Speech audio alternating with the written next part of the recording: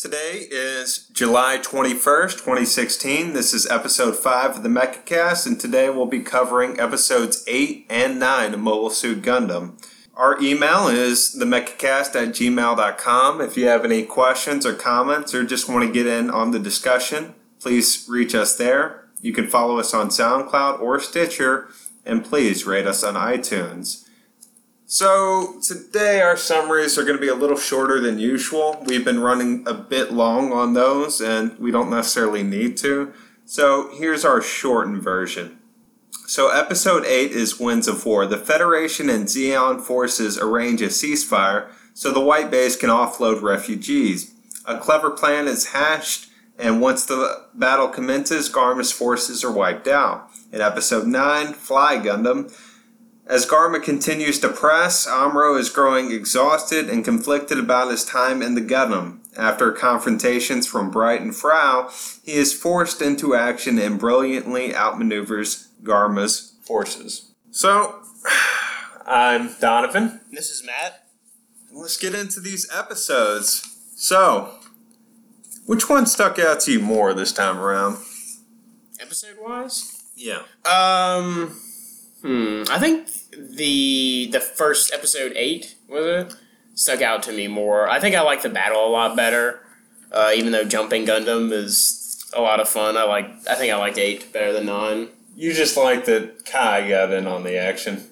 I like Kai, but mainly I thought Amuro's fight was pretty cool. Itself, he's throwing a shield and it was like going through Zaku's. That's right. That was really cool. Man, I wish I would have noted that. That's actually pretty good. Yeah. I guess we'll get to that when we get to the battles themselves. Mm-hmm. I actually liked it because I thought episode 8, The Winds of War, was a far better example of how to tie the civilians into a subplot. Oh, definitely. Yeah. It's like they said, oh, man, we did a terrible job at that before. Mm-hmm. Let's go ahead and do it again. Yeah. So they had the old people come back too. As you see, they walked forward with. Yeah, they didn't say anything, and it's good they didn't. But no, they did say something. Oh, they did. I guess they're just at the beginning of the episode. Yeah, at the beginning of the episode, the old people, they have a couple lines. They're still kind of stupid, but Bright kind of acquiesces to them. Okay. So. Our themes in this episode is, I liked the subplot with the mother and her child, but more than that, I liked the interaction the Zeon forces had with them. Or not the Zeon forces, I say forces, I mean the two pilots in the, God, what's that ship called? It's just a scouting ship, it's not the I can't remember the other ones, but... It's just a patrol ship. It's not meant for real intense combat. But I really enjoyed those two. And, it kind of makes you wish you almost got to see more of that between the two sides. Mm-hmm. And why I like them is they kind of illustrate the difference in war between a grunt and your commanders, is that in a lot of ways the grunts are... the battles aren't as personal to them. They're doing their job in a lot of ways, whereas we see with people like Char and Garma, it is definitely their pride on the line in these engagements. For the average everyday soldier like these two, not so much. Yeah, it's an attempt to humanize the other side, and while I do think it's good to note that they did that and they tried that, and it's actually pretty effective too. You can tell, I think, in other series they do it better. I think that was kind of I don't know. It just seemed like a really storybook way to do it, if you think about it. That's kind of what I liked about it. What I thought was going to happen was I thought Amuro was going to kill both of them. Okay. I thought they were both going to die, and I kind of like that they didn't, that they managed to get back to the mother. She helped patch him up, and they're going to go on with their lives. Yeah. That they were, what I actually thought was going to happen was not only was Amuro going to shoot those guys down, he was going to shoot them and the plane was going to crash land. Oh, and kill the mother? Yeah. Yeah, that's a little more Zeta Gundam, but... And I guess I'm not as cynical as I typically am, because in a lot of other shows, I'm like, oh, that's great. That's going to send Amuro into a lot of self-doubt. Yeah. Spoiler, he's going to get self-doubt. Yeah. He's going to conjure his own self-doubt out of thin air. And I don't know. It's always nice to meet some fun characters and they get to live. Yeah, I guess you're right. It's just, they're just supposed to they're just soldiers. They're probably just like, that thing, oh, we're going to take care of this. And it's like, let's just, like, we need to do our job. This is very important that we just escort.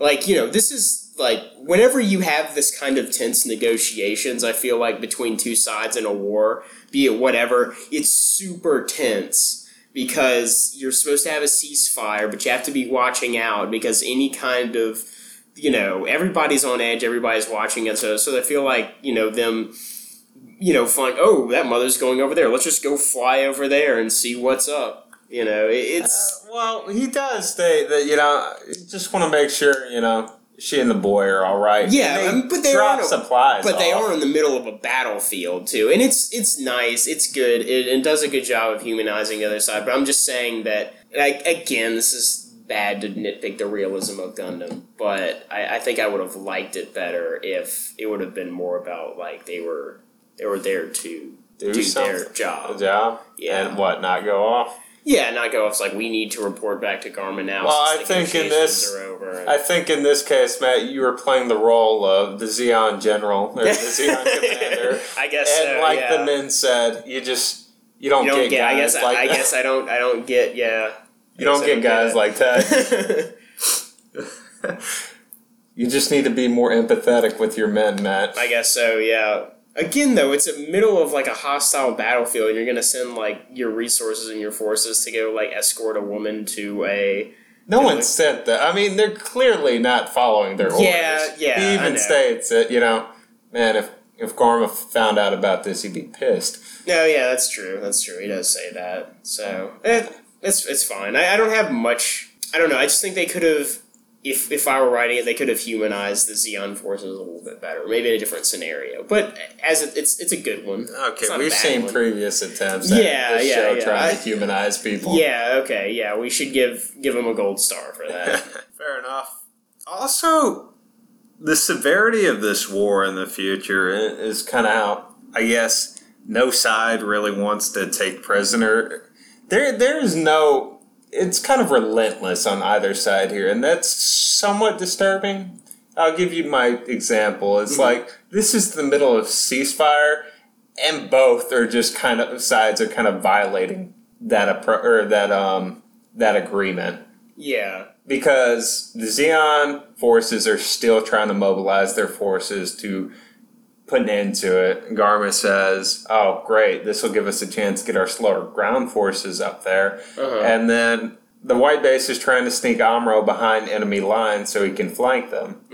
Yeah. In a way, I mean, that's not a gentleman's war by any means. But when is war ever like that? Yeah, I think that definitely reflects war in the 21st century or after the Cold War. Because, we were supposed to be... We entered into an alliance, use air quotes, alliance with Russia to take down Nazi Germany and the Axis powers. But, as soon as we finished, we were at Russia and America were at each other's throats. Yeah. Or we were thinking about it while it was going on. We were trying to, make it to where afterwards... I mean, right after it, we had the division of Germany, like East and West Berlin and everything. So all I'm saying is they took an awfully big risk with civilian lives. Yeah. In that case, especially the Federation. Yeah. Where if they even caught glimpse, they could have fired right there, and the collateral damage could have easily killed all those old people. Not that I'd complain. I mean, win-win, right? The kid was cute, though. Yeah, the kid was cute. Yeah. It's better than that kid and his coffee bean farming grandfather, I suppose. Yeah. Yeah, I guess that's why I like it so much, is that it is the best example we've seen thus far of that kind of plot. Also, an interesting extension of the whole coffee bean speech we had, I think it was in episode, was it 4, 3? Something like that. I want to say... 5? Maybe 5. Anyway, that was the atmosphere battle. Was when they Yeah, because when the mother and her child get to St. Agnes... Yeah. Yeah, and it's a desolate wasteland. Yeah, it's I was going to get to that in the design part, because we're starting to see how the war impacted this Earth. Like, well, I think it's good to talk about it now. We're talking about the returning to Earth themes, because it's like the Earth is supposed to be a more natural place. It's supposed to be more habitable than space and the colonies. Right. But in the future, what we've seen is the colonies have become a more habitable and prosperous place than the Earth has. The Earth is can be used as a sort of example of where humanity has gone. Where's St. Angus? Well, it's that crater right there. Yeah, exactly. It's that lake. Mm-hmm. And, again, I'm not quite sure the old people's plan here. They just see a couple empty houses, and they're like, well, we're going to go live there now. Yeah. Whatever, guys. I guess they're better off doing that. I don't know. I mean, are there no towns in the Universal Century? Yeah, I don't know. I also think it's Japan trying to figure out, what, where, how the United States is populated, yeah. I mean, there's not a lot in the Northwest, or the Southwest, but you got, Phoenix. And, yeah, really. And, even at that time, or not that time, but when the show was made in the late 70s. I stopped myself, went to look up if this town was a place. Yeah. No. I wouldn't bet on it. Because it sounds like it would be in Southern California, but they were along the Grand Canyon. I don't know. Yeah. Does it matter? No, it doesn't. Some other things about this. Garma's increasingly making mistakes as he crumbles under the pressure of trying to impress his sister, who I guess we're just going to have to take his word for it. She must be tough to impress, though. Mm-hmm. And Char, not really doing a whole lot to help him out. No, yeah. As we'll see in the next episode. Yeah. Actively working against him, which has been kind of throwing me for a loop, because I legitimately thought they were old Academy buddies when I first saw them. So to see this come out of it, it's get a little weird. I mean, hey, they like each other enough that, Garma lets Char crash at his place and shower in his shower. But I don't know. The severity of war, the fact that we have these craters where towns used to be. I mean, you can really get a sense that, oh, shit, and then I can definitely see how half the population got taken out if there's just a crater there. I mean, we don't have craters in towns even. Though... we have towns. That's the thing, too. We do have... you don't see anything in Gundam. Well, I guess being Americans, we'll never really get a sense of war unless it comes here. Yes, but I know in some old European battlegrounds, especially, there are just... the two that come to mind are World War II, areas in Europe that will just almost never be habitable by the amount of shells that landed there during World War I. Okay. Just the constant bombardments they did, and the craters that filled with toxic sludge and munitions, just terrible places. And also the bone fields outside of Stalingrad. You have miles of just human bones. Jeez. Like I didn't even believe it, but I think it was Dan Carlin I was listening to as he described it. He said, and you can go there today and it's still there. That sounds something out of some post-apocalyptic novel. It really does. It sounds like something out of Mad Max. The Russian winters claim more lives than any bullets ever had. Mother and child again. In my mind, that's how you do a proper... that's how you garner sympathy for the old people here. Yeah. Or not old people, but civilians. Yeah. But, I mean, they've got me fooled. This is the only, between children and old person figure we have met is this woman. Yeah. Yeah, that's true. She has enough design to be a main character, too. Or moderately... she's not indescript. Yeah, like exactly. So many others. But no, we won't see her again. So, two characters in my mind from the main crew who kind of get their spot in the spotlight here. Kai and Frabo. Kai, definitely. Frabo, I say, because she really came out as sort of You remember she is a character unto herself in this episode. The way well, a lot more in the next episode, but we'll get to that, I think. Because, she's kind of like, she's helping out, which, I mean, is she part of the military yet? Like, because apparently she wasn't before, but is she now? She never gets the uniform? No, she is. Well, mainly she has the uniform. It's the thing that I noticed, though, is she has that, a scarf, ascot, I'm not sure. Instead of the lapel or something, because all of them have the collar, but she doesn't. And I don't know, maybe we'll see it change in different episodes, but that's the thing. Maybe that's just her design. I'm not sure, but this is the first episode I noticed that I always thought she was wearing like white pants. I guess. No, that's just all leg. Really? Yeah. I didn't notice that. Are you sure it's not white pants? Pretty sure. Okay, I'm paying attention, but I guess she's. I won't say she really becomes a character because she's still like all of her motivations seem to somewhat either surround the children or Amuro. Yeah, I guess it doesn't pass the Bechdel test. No. She's flirting with the young Zeon guy who's fine. He's like, look at this girl. And Amuro's like, what are you doing? She's like, what, are you jealous? Amuro's like, no, I have time for women. I gotta gun them. all seriousness. Well, in all seriousness, he is about to go on a secret mission to try to flank behind enemy lines, and that's weighing on him. It's pretty tense, yeah. Yeah, but she can be lighthearted. She has that privilege, that luxury. Yeah. Amuro's a hard battle-weary man. And as we will come to find out. Mm-hmm. So, Kai, I'm going to let you do your thing since Kai's kind of your man.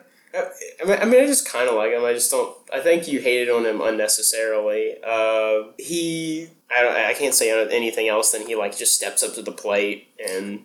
I honestly thought most of this plan, it's never outright stated who it's from, but you can tell for the most part.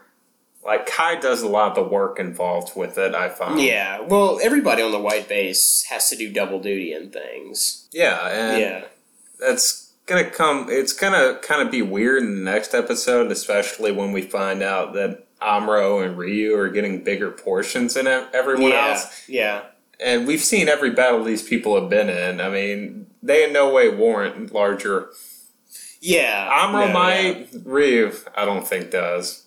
You might need to lose some weight. Have you seen him? Yeah.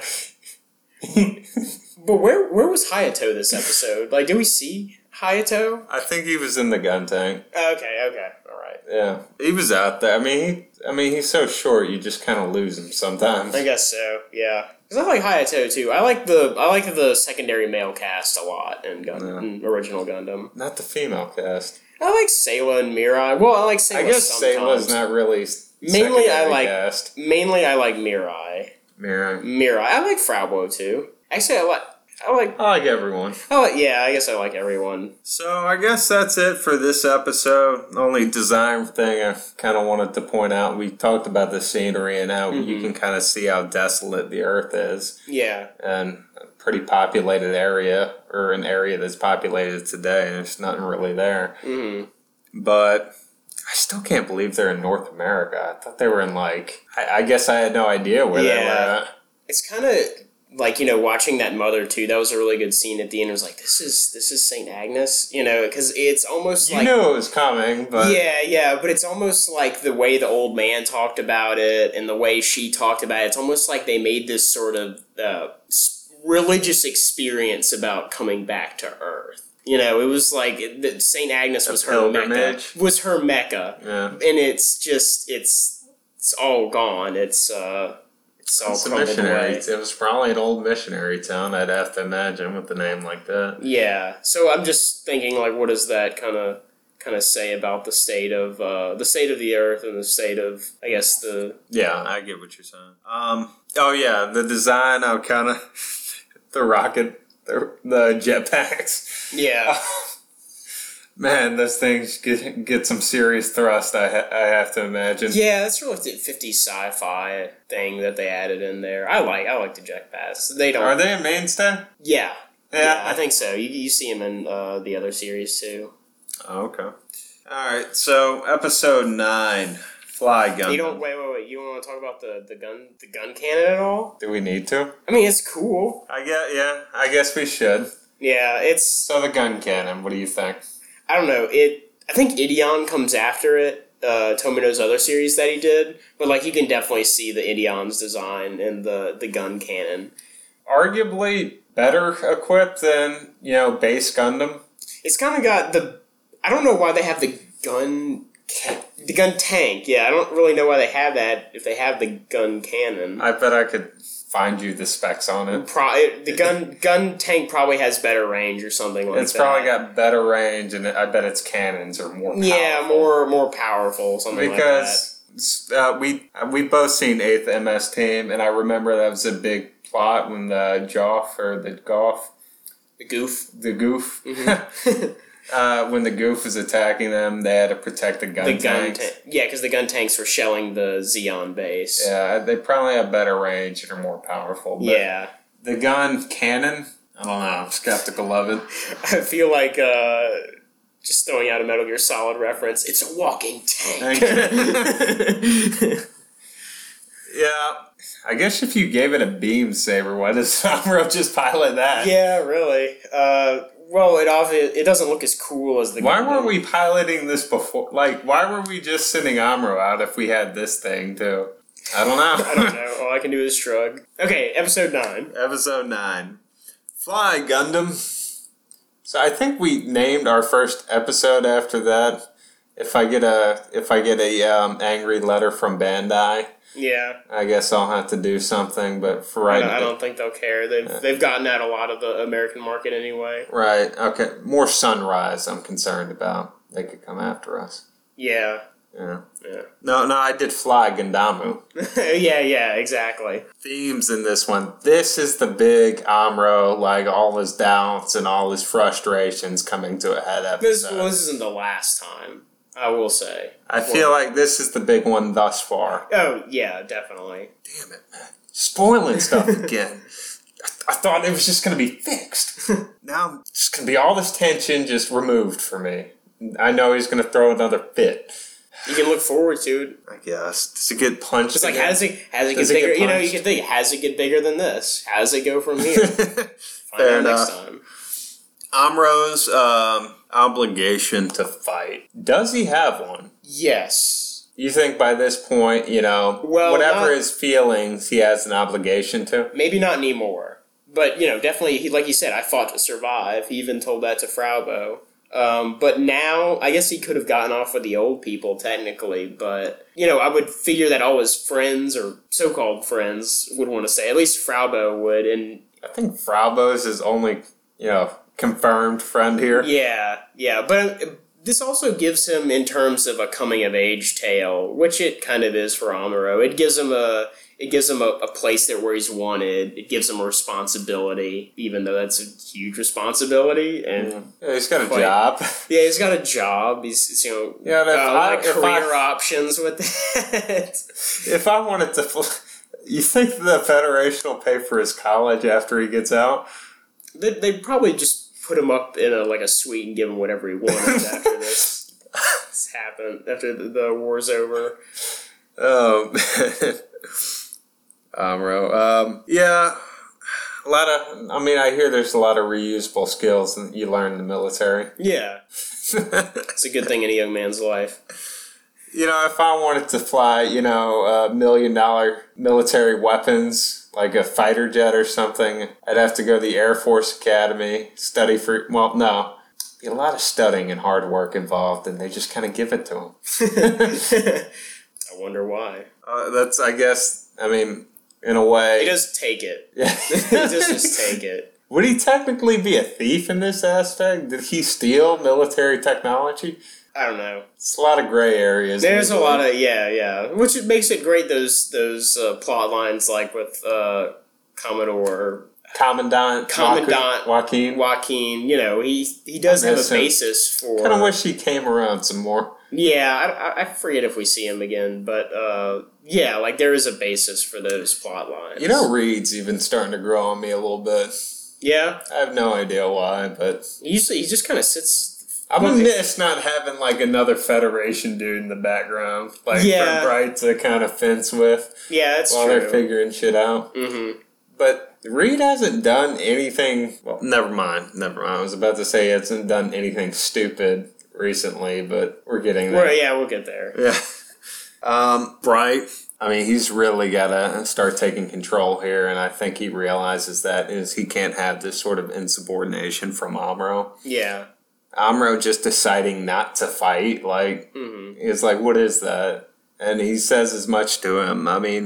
Bright's the one who told him in the first episode, or episode number 2, I suppose, whichever one, with the responsibility, or, with the power you now have, comes the responsibility. So I guess going back to our question of obligation, Bright would say yes. Mm-hmm. Yeah. The second he got in there, it was his responsibility to pilot it. And I love how he kind of throws that in his face. Amuro's like, if you need it so much, why don't you pilot it? And Bright's just kind of like, I would. That's just such a childish thing to say. Yeah. And his whole, I guess, sort of mentality here is childish. And we're supposed to understand it is because he is a kid. He is still a teenager. But you don't get that kind of crap from Hayato or Frauba or anyone else for that matter. Yeah, well, Amuro's also killed the most people of anybody there, and he is showing very early signs of some crippling depression, which is not being able to sleep, not being able to eat. So it's you can see it wearing on him, definitely. The fatigue we discussed a lot in the last episode. I think if Bright could take it easier on Amuro, he would, but as people keep saying, we can't. We have to send him out. That's what was it? What was the episode where, I think, Bright says, let Amuro rest, but then Reed's like, no, we have to put him back out there. And he was right, too. They had to. So Reed's not completely against... Yeah. Well, he's not incompetent. I feel that out of the Federation officers, we'll probably see he earned his rank and title. Yeah. To a degree. It's a little temperamental, but hey, he's got a stressful job. Yeah. So, Amuro, he's, like you said, he's growing increasingly, he's kind of sliding into a slump of depression here. And paranoia. Yeah. He mentions the Frauba just out of nowhere, I think the Federation's just using us as bait. And she's like, Amuro, come on, don't be so cynical. That's ridiculous. Yeah. Yeah, that is, there's nothing really to go off of to say that, other than the fact that they said, you can cover your own ass to our base. Yeah, there was a message. But there was a message that basically said, just keep heading towards Federation territory, which... I can understand that to a degree. But you've got these top secret weapons. You can't send, You can't send anything, which they do send a supply ship, but I think they would... If I was the Federation... That's risking more than sending out, I'd want to, I want to get it back at all costs, or at least... And I understand Garmer's got a lot of men, so sending in a large fleet might be a problem, but what I guess you would think would be an issue, but... The White Base, one battleship has managed to fend off so many attacks. Which I think is getting to the point where they're crippling Garma's forces. It's become less they're on the run. Yeah. And it's more wow, they're almost better equipped to handle this. Yeah, actually, you're right. The fact that Char did everything... What we're seeing them do in the fact Char, what he was doing to them, is just night and day compared to how Garma's handling things. And I guess considering the fact that the Federation is on the losing end of the War of Earth, as in the Zeon forces have a better foothold in Earth at this point, they might not want to risk forces going out to get the White Base to bring it back to the Federation. They want to conserve their forces, especially antagonizing the whole North American Zeon forces. So, what do you think the Federation's motivations are? Well, I guess you already know. Yeah, I'm not going to say anything. Yeah, fair enough. But I keep trying to. What's their end game here with the Gundam and everything? Like, what do they want to do with the white base, and why haven't they really given any explicit orders? And I more mean this, I suppose, after the episode ends, and I guess we can get there later. I guess right now, let's just kind of get into some characters here. Garma's arrogance and naivety kind of reaches its zenith, I feel, in this episode. Yeah. Like, he goes from who I thought was going to be a pretty compelling antagonist, and he's just not. Yeah, no. He's pretty weak as a person in a lot of ways, and he's just... I guess, I mean, he's like the ultimate example of nepotism. You put someone you know or family in this position of authority, and they're not capable. They're not, I mean, you almost kind of understand Char's contempt of him by now. Yeah, yeah. Which... At this point, Char's not even trying to hide the fact he's trying to kill him. Oh, yeah. If Garma had any sense, he would see that. Mm-hmm. And Garma's trying to prove himself, too, which makes his character look even more naive and young. Is like he feels like he has to prove himself to his sister and just make foolhardy decisions instead of making smarter decisions. Right. I mean, we get to the point, he cuts off communications with him. Yeah. And and this is, of course, after Amuro engages. I almost got a Top Gun feel from that scene. Amuro's engaging, sir. No.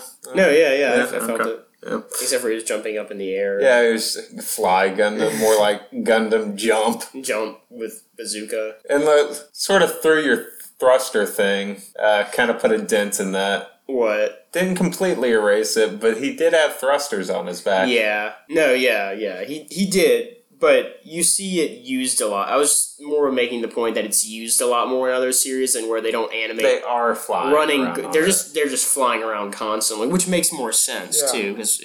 You know, if you had a really good, awesome jetpack, why would you run on the ground? Yeah, it's just limits your maneuverability. Exactly. Yeah. But in the same case, why would you build something with legs if you could have it fly around? Yeah.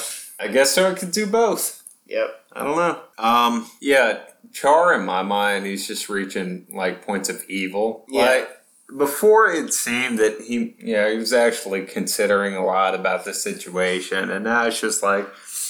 Garma, you told us not to interfere. Mm-hmm. You know, you need to see what kind of relationship Char actually has with the backstory between him, Garma, and the rest of the Zabi family, I think, before you judge his actions. So it's going to explain a lot more. It's going to explain a lot more of his character. His character's a lot more than just evil. Yeah, but it got to the point where I was like, damn, he's like, when Garma was flying back after Amuro had, damaged it, seriously taken a toll on his forces, he's flying back towards it, and Amuro's chasing him. He thinks that if I can get in touch with them, maybe maybe they'll fire on, the ship will fire on Amuro, and that'll basically take him out, because it's the main it's the main gun of a battleship. It's the Gao. The Gao? Gao. And I thought for a moment Char was gonna get in touch. I'd forgotten that they tampered with the radio communications. Yeah. I thought Char was gonna fire on both of them. Yeah, that might have been well, no, that wouldn't have been smart, because then they could have traced it back to his command. So I think he did the better thing and just let what is be. Yeah. Some other things. We talked about Bright, right? Yeah. Bright's taking control of a ship. I guess he's officially captain at the end of the episode. Yeah. He'd almost have to be. No one's ever called him captain yet, but they basically say, well, you retain control of this ship. I mean, he's gotten in touch with, and he receives his orders. Yeah. We don't see him given any bars or anything, but I wonder if the next episode we'll start hearing Captain Bright. Yeah. Who knows? What about, were you going to mention Lieutenant Reed's thing, or? No, I'll let you do that. Okay. It was really weird, because after, They're getting overrun. Because Amuro refuses to engage, and then Reed suggests that they just abandon the white base. and try to, I guess, foot it to some kind of shelter or something like that. And then I have no idea what's going through. That's why I said he almost got away without making any stupid remarks. Yeah, and then Bright's like, wait, why would we do that? We need to get this back to the Federation. And he's like, but it did a good thing. It boosted the confidence of the crew. Right. And that doesn't make any sense. Man, maybe the white base is in all of us. Yeah. Like, we sure learned a good lesson today, didn't we? About war. The crew got a lot of experience. Yeah. Too bad that experienced crew is about to be hunted down like dogs. They never make it to the Federation. Yeah, really. And the last thing I want to talk about here is is Matilda and Matilda-san? Yeah. What goes on with that? Just because we're running short on time here. Mm-hmm. What is Tomodo's problem? I don't know. That last. Our narrator never says anything except at the very beginning. Oh, the war, humanity in space went to war, and I guess see the college. That's the only thing. You know what I think is he thought whenever he did that scene, he looked at that and he's like, this is a perfect poetic moment. And I don't know if people are gonna see it as that. So I gotta tell them. I have to tell them. If he would not have put that, I would have thought, okay, yeah, she's pretty. Amuro's got a crush on her because that's obviously shown. Yeah. By the body language and the things that take place. And but no, you had to tell me. That's a cardinal sin of writing. You don't tell, you show. Yeah. And it's just frustrating. This is it is not needed. The first time he notices the scent of a woman, was she wearing perfume? That's why I said it was some kind of poetic moment or something like that. Really? What is this, Al Pacino's Sense of a Woman? Yeah, really. Hoo-wah! Amuro starts going around and doing the tango blind. Great movie, by the way. Yeah. Have you ever seen it? I've seen bits and pieces. He's awesome. I mean, it's just it's a really weird title to have Al Pacino in there, but it's just it's a stage for him to be himself. Yeah. But this isn't the Al Pacino podcast. No, it's not. It's the Mecha Cast. And I guess, any closing thoughts? No. Oh, okay. Well, this was episode 5. If you had any comments, questions, or you just want to get on this discussion, you can reach us at themechacast@gmail.com. You can follow us on SoundCloud or Stitcher, and rate us on iTunes. Thanks.